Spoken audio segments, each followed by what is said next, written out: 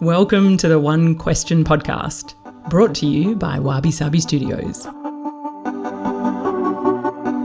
I'm your host, Michelle Cox, and I love having unlikely conversations on uncomfortable topics. It's a huge passion of mine, so much so that I wrote a few books a while back that challenge people's notion on living a life more unconventionally. This entire podcast stems around one question. If there was one topic you wish society would talk more about, what would it be? We don't need to get rid of anxiety. For sure, we want to soften its presence, but I think one of the really big ways we're going to soften its presence is in the conversations we have around it. We need to talk about it more. We all experience it. Today, I sit down with the founder of Hey Sigmund, Karen Young, who has worked as a psychologist for many years. Karen is an internationally sought-after speaker, educator and consultant, working with government bodies, media outlets and a diverse range of private organisations. Karen is the author of 4 internationally acclaimed books, including the best-selling Hey Warrior and Hey Awesome, which creatively assist children to understand and manage anxiety. The books have been translated into a number of languages and have sold more than 180,000 copies worldwide. Phenomenal achievement. Karen created Hey Sigmund, an internationally popular online resource, as a way to provide contemporary research-driven information on the art of being human and being with humans. The website has a particular emphasis on strengthening the mental wellness of children and adolescents, which is just wonderful.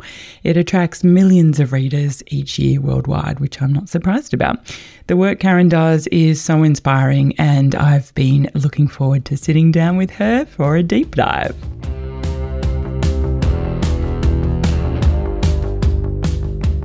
Karen, it is wonderful to sit down with you today. Welcome to the show.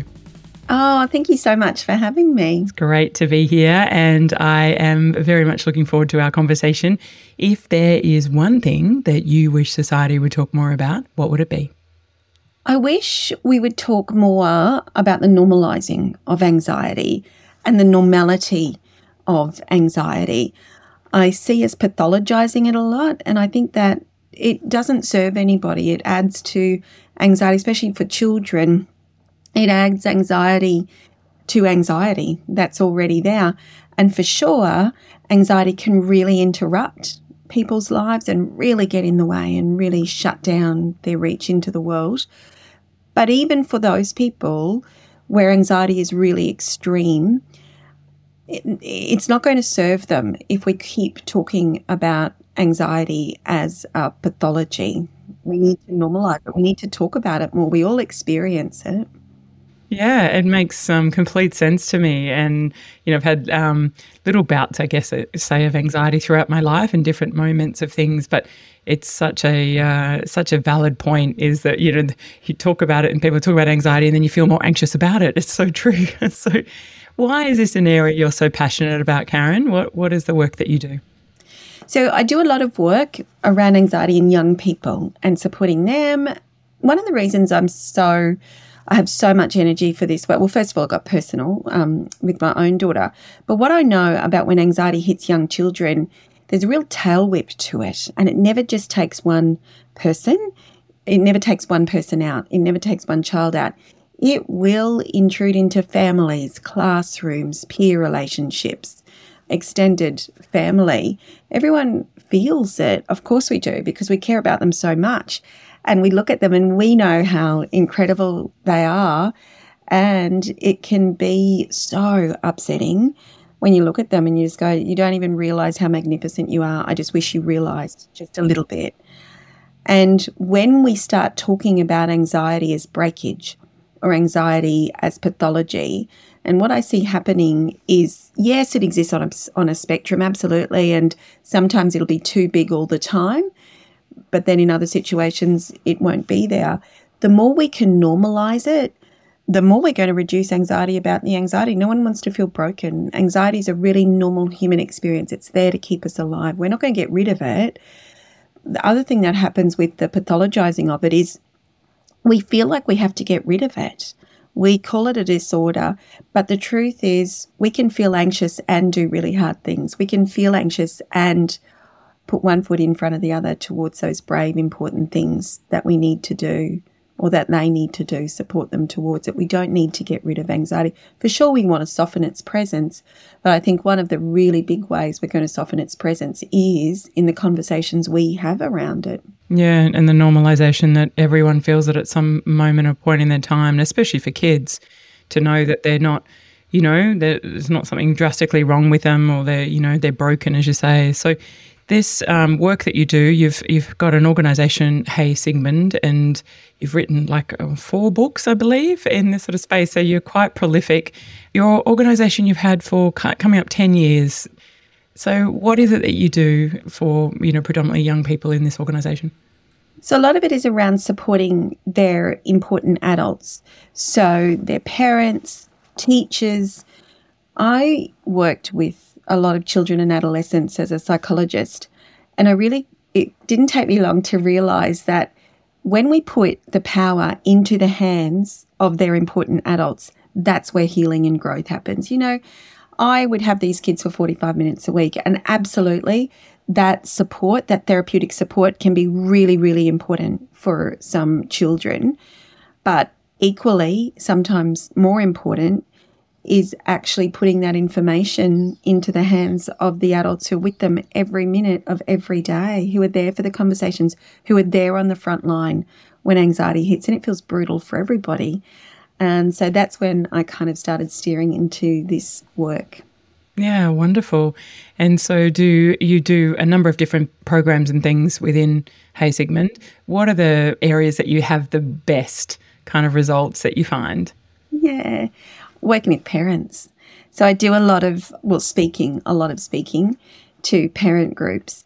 And I know, because they tell me, that when they walk out, they just feel lighter. And when I have these conversations with parents, and it's not intensive therapy, it's nothing like that. It's a conversation around what anxiety is, how to support their children through it, what parents can do or important adults can do. I talk to schools as well.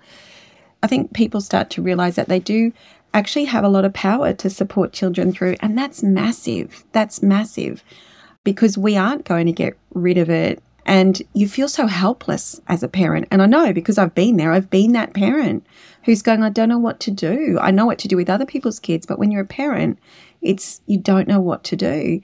And so I would say my biggest results are coming from working with parents and Hey Warrior, the book. I know for kids, when we can explain it to them in a really healthy way, in a really positive way, make sense of it. This isn't happening because you're broken or because something bad's about to happen. Yeah, your body feels horrible right now. It's actually meant to. That's your brain trying to keep you safe. This is actually what's happening in you. And then there's another story that they can put to it, and parents can put to it, which is, well, you feel like this because you're about to do something important. You're about to do something brave. This matters to you. Of course, you're going to feel like this. And all of the important things come with really small risks, even if they're minimal. The brain doesn't care, of failure, humiliation, judgment, shame, all the big things do. That's actually what makes them brave, that we move through that anyway. But anytime the brain registers any of those, it's going to act like we're about to die. So it's going to load our body up to get it to safety. And one of the things I say to kids is, this is why we need to be in charge of our brain. We need to be the boss of our brain, because our brains are just doing what they need to do to help us. Brains are here to keep us safe at the end of the day. They're not broken. Absolutely not. But we need to be in charge to decide. Our brain gives us a heads up that this might be something risky or dangerous. We need to come in and go, is it dangerous? And sometimes it might be.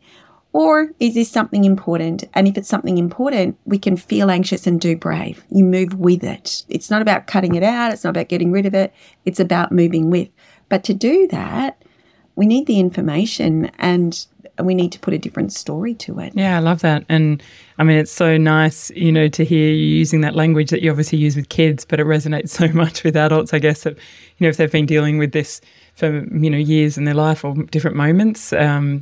I found that some of my friends, in perimenopause and menopause are having anxiety for the first time in their lives. They've never sort of felt it before, and it's quite debilitating. You know, they're literally, you know, so anxious about such micro stuff, and that's their language, talking to me about it. And, you know, they're like, I can't drive the car because I feel like I'm going to crash. And, you know, I just get so wound up about like micro housekeeping stuff. And they're like, I was never like this. What's going on with me? So what are some tools and some, you know, you're saying about like kind of sitting with it and processing it and, you know, working it through your brain. But if you're in that moment that is a little bit, you know, despairing, I guess, how do people navigate that? So the first thing we have to do is remind ourselves that we're safe. And even if it's anxiety around driving a car and we've been driving a car our whole lives, it's not what the brain's thinking right now. The brain right now is thinking of every possible scenario that could go wrong. So it's hard for the brain. It's something, the challenge for us is actually being able to move through it. So I'm doing something hard right now. I'm doing something hard. Of course I feel like this, and I'm safe. So you remind yourself that you're safe. The most powerful way in the moment, during anxiety, the brain's locked up. So it's really hard to rationalize your way out of it. So we also need to go with the body. So strategies like grounding, which is just tapping into your senses, feeling the ground beneath you, looking around, what can you see, what can you hear, what can you smell? Just a quick exercise. The biggest one is breathing, but breathing with a slower out-breath and resistance to the breathing, kind of like a sigh. And we sigh many times an hour to reset our nervous system to regulate again, which is actually what we're trying to do. We're trying to regulate our nervous system during anxiety. Is that what a sigh is? I've never thought of it that way. Yeah, that's what a sigh is. I love it when little young kids, you know, like 3-year-olds sigh. There's a big, and you're like, what have you got to worry about, kid? You know, why are you sighing with so much zest? It's gorgeous, huh? Yeah, we're regulating. And so there's real physiology behind it. But when we really need to amp up the regulation, if we can just go and slow the out breath. So it's a slower out breath. So in for 3, hold, and out breath for 5, but with a bit of resistance, like you're fogging up a window. Remind yourself that you're safe. This is hard. Things are hard sometimes. And now is the time to move forward, to get the job done. Yeah, and I think one of the key things that, and a previous guest has sort of talked about anxiety, she's from the medical professional, and she said the learnings that she had when she saw a psychologist, and they said, well, the good thing is you're not going to die from anxiety. No one has ever died from anxiety. And I think your point about reminding yourself you're safe, that is a key thing. You can't die from this. Like it's not, you feel like you're having a heart attack, you know, your chest is tight, your heart's going a million miles an hour, whatever, but you can't actually die from it. And I think that's a really good reminder. Yeah. It is. So we do need to remind ourselves. And what anxiety is the brain perceiving danger and thinking it needs to protect us. So it happens below awareness. It's automatic. It's instinctive. We don't always know what's upset the amygdala in the brain, and we don't need to. So this is why we can also calm. So during anxiety, what's happening in the brain's registered through. It could be a smell that reminds us of something that happened once. It could be something that's going on in the news. It could be a memory. We don't always know. It happens often below awareness. But this is why we go with the body, because the brain controls what's happening in the body. It surges our body with a fuel. We feel awful. We put a story to it, because we humans have to put stories to every emotional experience. It's horrible feeling something and not being able to make sense of it. So the story we put to it is, I feel like something bad's going to happen, so something bad must be going to happen. That feeds back into the brain, feeds back into the body. We interrupt that loop, that circuit, physically, because we can't rationalize with the brain. Then remind yourself that you're safe. Breathe or ground or move, and move with, I feel anxious and I can get this job done. It's both. It's two things. You talked earlier about, you know, you being a professional in this space, and then also dealing with your own children, and how as a parent it's a little bit different. Having gone through your experience with your daughter, how did you tackle that, and what help did you seek in that time? Because is that why you created this organisation post that? Yeah, well, the Hey Sigmund was already there, But what happened is she had big separation anxiety when she was little, and then which is really normal, and then she had anxiety again when she was going from junior school to middle school. And every time I tried to talk to her about it, she'd go, "Mum, can you just, no, I know what you're doing, just stop." Because she's like, "I know what you're going to say, I know what you're going to say." And I thought, well, I'm really stuck here, because if you're not going to listen to me, I'm really stuck. And so it's not that I didn't know what to do. I didn't know what to do for her in my role as a parent. She doesn't want me, the psychologist. She wants me, the mum. And me, the mum, I didn't know what to do. So we were in the car going to soccer one day, and she said, "I've got that feeling again." And it's physical. Anxiety is physiology. And I said, "Okay, you're just going to listen to me." And I normalized it. I told her why her body's feeling the way it does right now. I said, "We're going to do breathing." She started doing mindfulness, and she was already exercising, which are the big three. And then a little bit later, a couple of weeks later, she said, "Oh, Mum, that conversation we had really helped." I didn't say another thing about it. And I said, "That's good. I'm glad it helped." And I think when a 12-year-old is saying to a parent, "I'm not saying you're good at your job, I'm just saying it might have helped," they probably did. Backhanded compliment. Don't get too excited, Mum. Yeah. And when I said to her a bit later, "Oh, can I write about that for my website?" No one reads my website, because at the time nobody did. And she said, "Only if no one reads it." And of course, that was the one everybody read. And then I turned that into Hey Warrior. So that is where Hey Warrior came from. And what that said to me, and every time I wrote something about anxiety, it just got traction. What that said to me is how many parents were feeling just like me. And I know the stuff. I've got the stuff. I've got psych training. I've been a psychologist. I've done all of that, helped other people's kids. But when it's your own child, it's different. It's different. We have a lot of power with them because we are their person. We have a lot of power to lead them. But what does that look like? And how do we have the conversation? How do we even start the conversation? You say to kids, "Just breathe." That's probably not going to work. If we just do that, we have to tell them why. We have to give them the information about their brains, about their bodies. We have to tell them the neuroscience, make sense of it, normalize it for them, take the pathology away. And that's what we did. She absolutely, it still comes up sometimes, anxiety. But she's one of the bravest women I know, because she's had those experiences as a child where she really felt her edges. Now, as an adult, she's 20 now, about to go overseas with girlfriends. That's big. She's had those experiences, so she knows that she can feel anxious and do brave. And as a parent, it rips you in two sometimes. It's brutal when you're pushing them towards the things. It's not so much that you push them towards the things that cause anxiety, but you stop protecting them from it little bit by little bit. So there were things that we just wouldn't avoid. I wouldn't let her avoid it. It was killing me because it's not normal. It's not instinctive for a parent to move a child towards the thing that seems to be distressing. So we naturally want to protect them from it and hold them back from it. We naturally want to step in and remove their distress. But it's actually not our job to remove their distress of anxiety as long as they're safe. Our job is to give them the experiences they need to help them recognize that they can handle the distress of anxiety, because whenever there's something important, growthful, brave they need to, there's always going to be anxiety. Always, always, always. When they're young, it's really tough, but then they handle it. I always say it's like getting into a cold pool. It feels brutal at first, but you get into your ankles. That's going to register big pain in the brain. It's going to want you out. So then you go to your knees.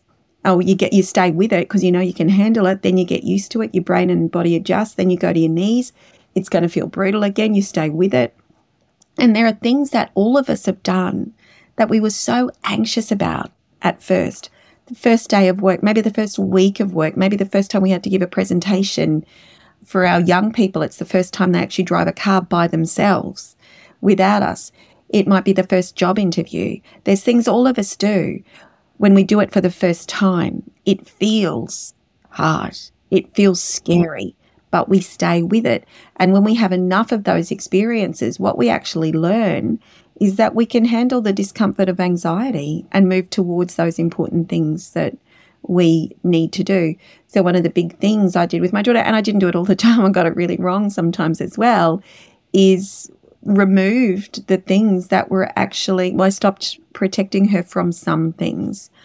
Is that what you meant before about, you said about she knows her edges? It's a lovely term. Yeah. Because you kind of allowed her, and I think that's the whole premise of parenting as well. And, I use a loose term parent of, I have a lot of influence. I don't have my own children biologically, but I have a lot of kids that I influence in life. So any, influence on children, any carers, I guess, in any way.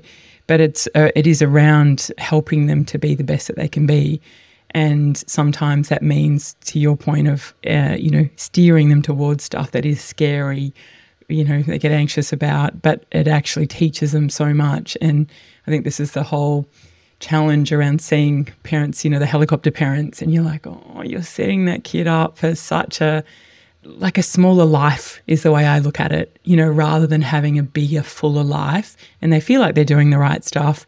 But, and I love your view on how to, gently navigate if you see helicopter parents, and how do you sort of say to them, look, these kids need to push their boundaries. They need to see how far they can go and what they can actually possibly do. Be intrigued on your view on that. Well, one of the things I say is there are already things we do to move children through the distress of things. That we make sure they go to the dentist even though they hate it. And one of the things I say to parents is, imagine if the first time when your child was learning to walk, and by parents, I mean important adults, the important adults in life. Anyone who has that attachment relationship has that authority to lead a child because they trust you. And what I say to parents is, so the first time when your child was learning to walk, right, they would have fallen, they would have taken themselves out many, many times. My own son had a permanent bruise on his forehead from the times he took himself out. They do. Now imagine if the first time they hurt themselves or they fell and got really upset when they were learning to walk, we protected them from falling. How would we protect them from falling? By carrying them around on our hip. We protect them from the distress of falling by carrying them on our hip. You know what would have happened if we did that? They never would have developed the neural pathways to be able to walk. They never would have been able to do it. We didn't do that. We tried to make the environment as safe as we could.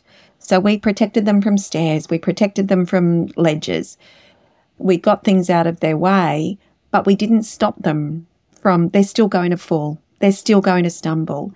We're there to make sure they're not alone in that distress. But ultimately, falling is part of learning to walk. Same with brave behaviour. Anxiety is all part of doing those important, meaningful things. We don't need to protect them from that. Protection is there to hold them back from danger. And of course, if there's danger, we hold them back. But if on the other side of their anxiety is something brave and growthful, that's what we're actually protecting them from. That's what we're holding them back from. So we also have to be clear about when we're stepping in to protect, and ourselves. We hold ourselves back. This is why we have to say, is this something dangerous? Do I feel like this because it's dangerous, or is this something that matters to me? And if it's something that matters, how can I move towards it rather than away from it? And it's like the old boogeyman under your bed as a kid. It's once you face that fear head on, my experience is it's never, ever as bad as I've imagined. I have a very overactive imagination.